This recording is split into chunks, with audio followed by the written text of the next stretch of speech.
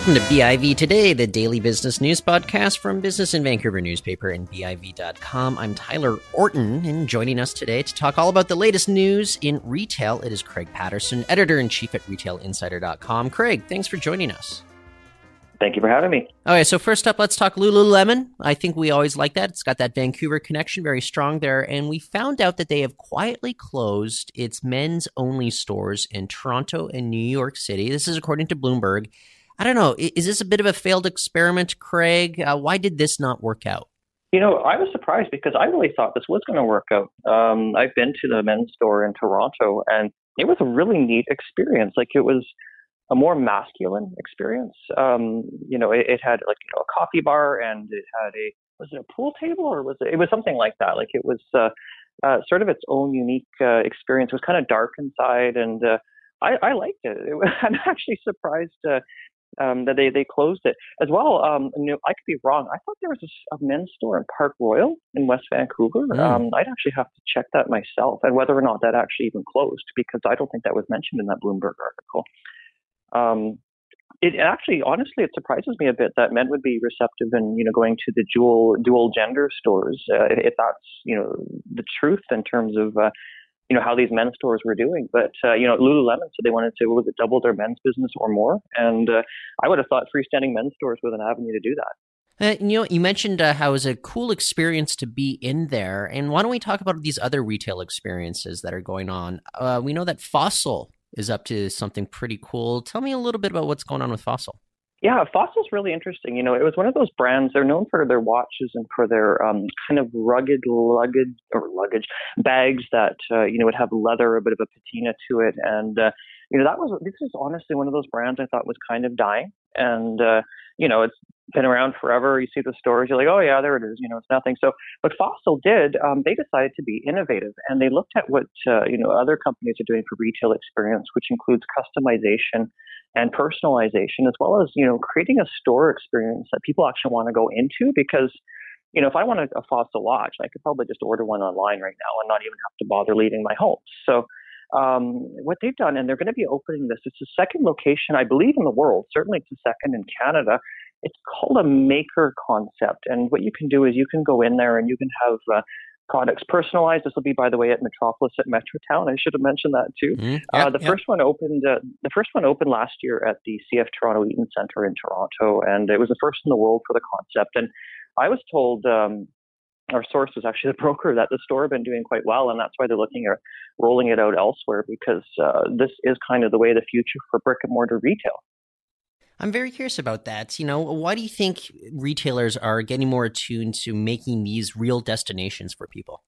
I think it's because physical retail it even drives online retail in terms of it creates a community. It's a face-to-face interaction that you don't really get online. And what's interesting as well is some studies have shown, one of them is from International Council of Shopping Centers, that when, say, a retailer that was only online, if they were to open a store, a physical store, of course, in a certain location, that even traffic to their website would go up as high as 37%.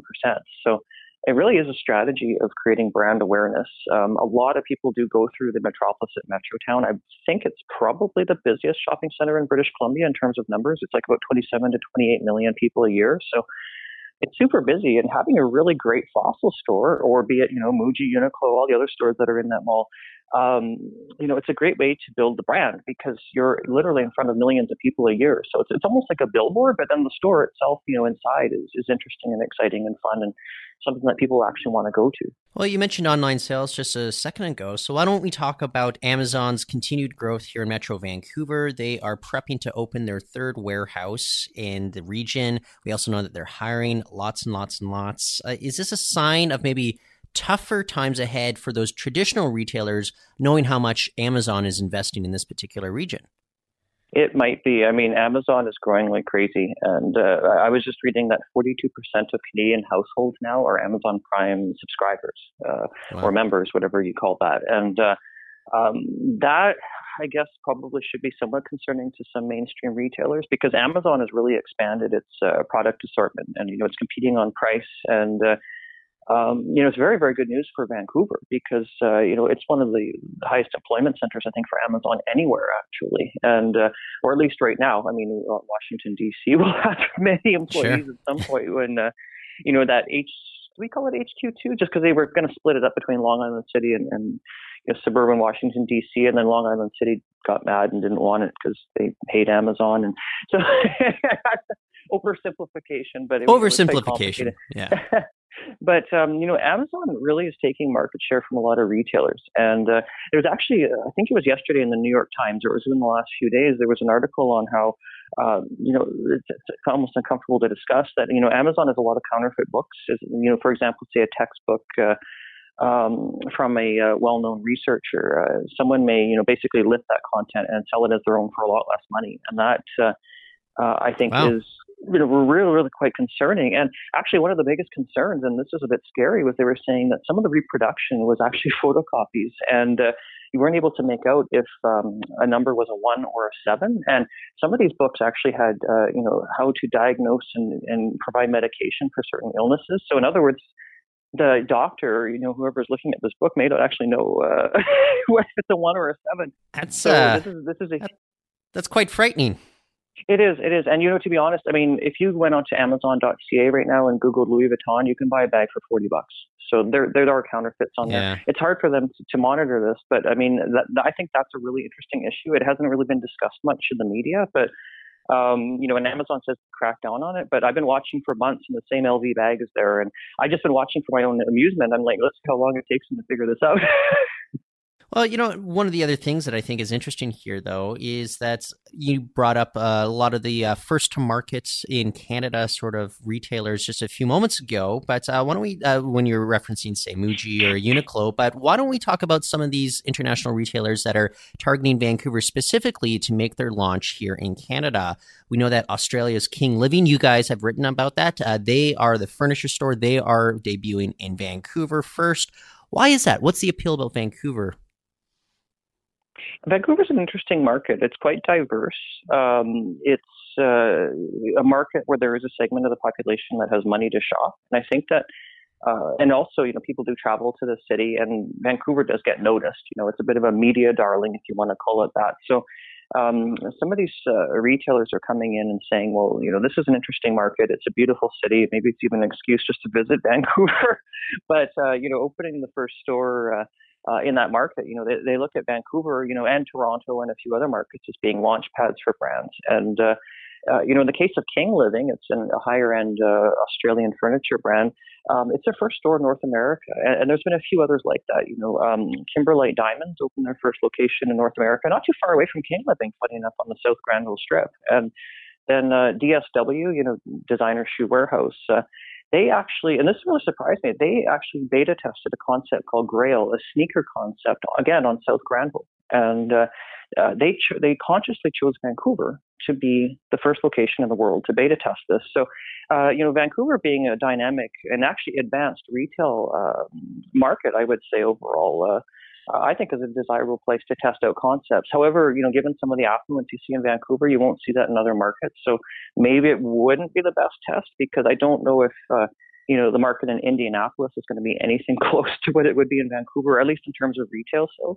Right, very true there. One last thing that we can chat about here, Craig, though, but the rising cost of foods. It's becoming, increasing concern to a lot of people out there. And there's actually a new poll that was featured on a website. I'm blanking on the name. I do apologize. But they were talking about how there's potential for it to even become an election issue. So I'm curious from your perspective, like what's maybe putting pressure on food costs and why would this possibly have some sort of influence in upcoming elections here in Canada? Yeah. I mean, I'll jump to the second question in terms of being an issue to Canadians, which, could be an election issue. We look at the average Canadian salary, and they are going up in many categories, but, overall, it's stagnated. And at the same time, we've got, taxes that are increasing. And then we have a staggering cost of living, be it whether or not you're renting or owning. In many parts of Canada, we're seeing very high real estate prices. So, basically and then, the other stuff, I always talk about these $2,000 Apple phones and how ridiculous it is. And, we're upgrading them all the time. So what I'm saying is that Canadians have less money. So when food prices go up, this is a bit scary because, people on fixed incomes or people who have budgeted for a certain amount are, losing out. And I do think that, that frustration is a quality of life issue, which in turn is potentially something that, would become political, that people would want lower food prices. I don't know how much the government could do to affect that. I mean, it's economics. But nevertheless, I think it remains to be seen. I mean, food production can be dependent on weather and, geopolitical issues, tariffs, and we're at a very interesting time in our history, politically and economically. And, it seems to be hitting food prices. The world is changing.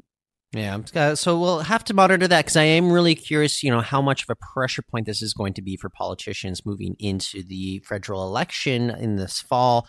Craig, let's keep in touch. We'll be back in about 2 weeks, and I think we are discussing a pretty cool, kind of innovative sort of format for our next show, so let's look forward to that too. Sounds great. Excellent. That's Craig Patterson, editor-in-chief at retailinsider.com. And that's it for the show today. We'll be back tomorrow. You can find our archives on Apple Podcasts and Stitcher. Share with your friends. You can help reach more people that way. I'm Tyler Orton. Thanks for listening.